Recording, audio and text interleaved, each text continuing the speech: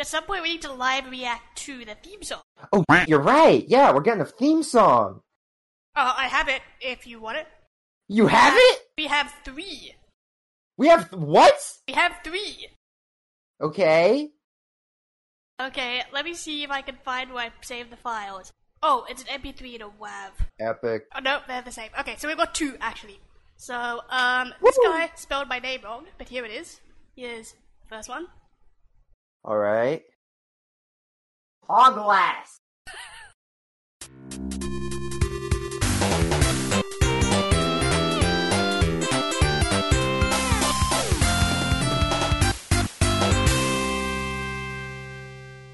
And then the second one.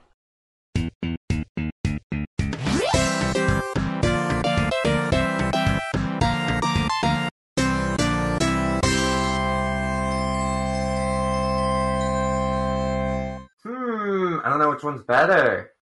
They're both the same length, and they're basically both the same. Well, they both have different parts that I enjoy out of each of them. Here, let me listen to them again.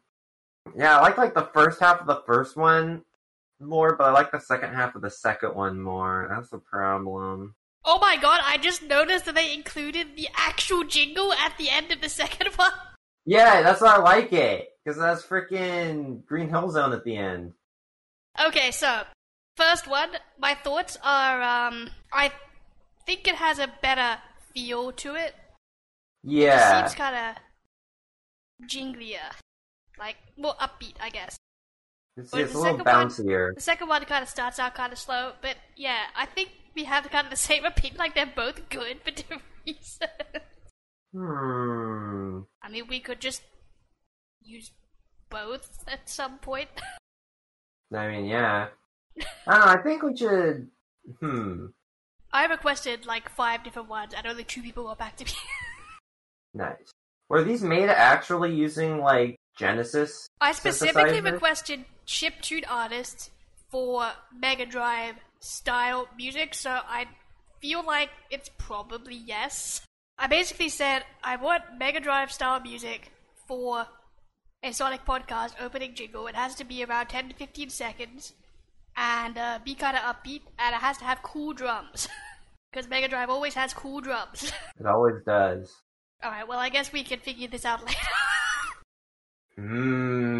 Yeah, that's a tough choice. Well, I guess we can just figure this out later, because neither of us can decide. Yeah, I don't know, man. They're both pretty good, yeah. I feel like the first one's definitely a lot more accurate to the Mega Drive sound chip. Because if I listen to the second one again, here, wait. Yeah, the second one doesn't use any PSG samples. Or not, well, it's not samples. They don't use any use of the PSG of the Mega Drive at all. Okay, so the first one was from Alex_Bit. Their, gig is, I will compose chiptune music for you, 8-bit, 16-bit. I will make a track that will sound like an 8 or 16-bit game console. I use FamiTracker, Devilmask, and VGM Maker so I can provide you with authentic music that can be played on a real console or emulator. The second guy is Mike_MT. I will compose video game music 32-bit style. I'll compose music in a retro 32-bit SNES or Genesis. It doesn't say what he actually uses. I see. We could do one as an outro. Oh, he also does Twitch emotes and badges and comics. I have really liked their second sample. But yeah, right, it does sound more SNESy, I guess. Yeah.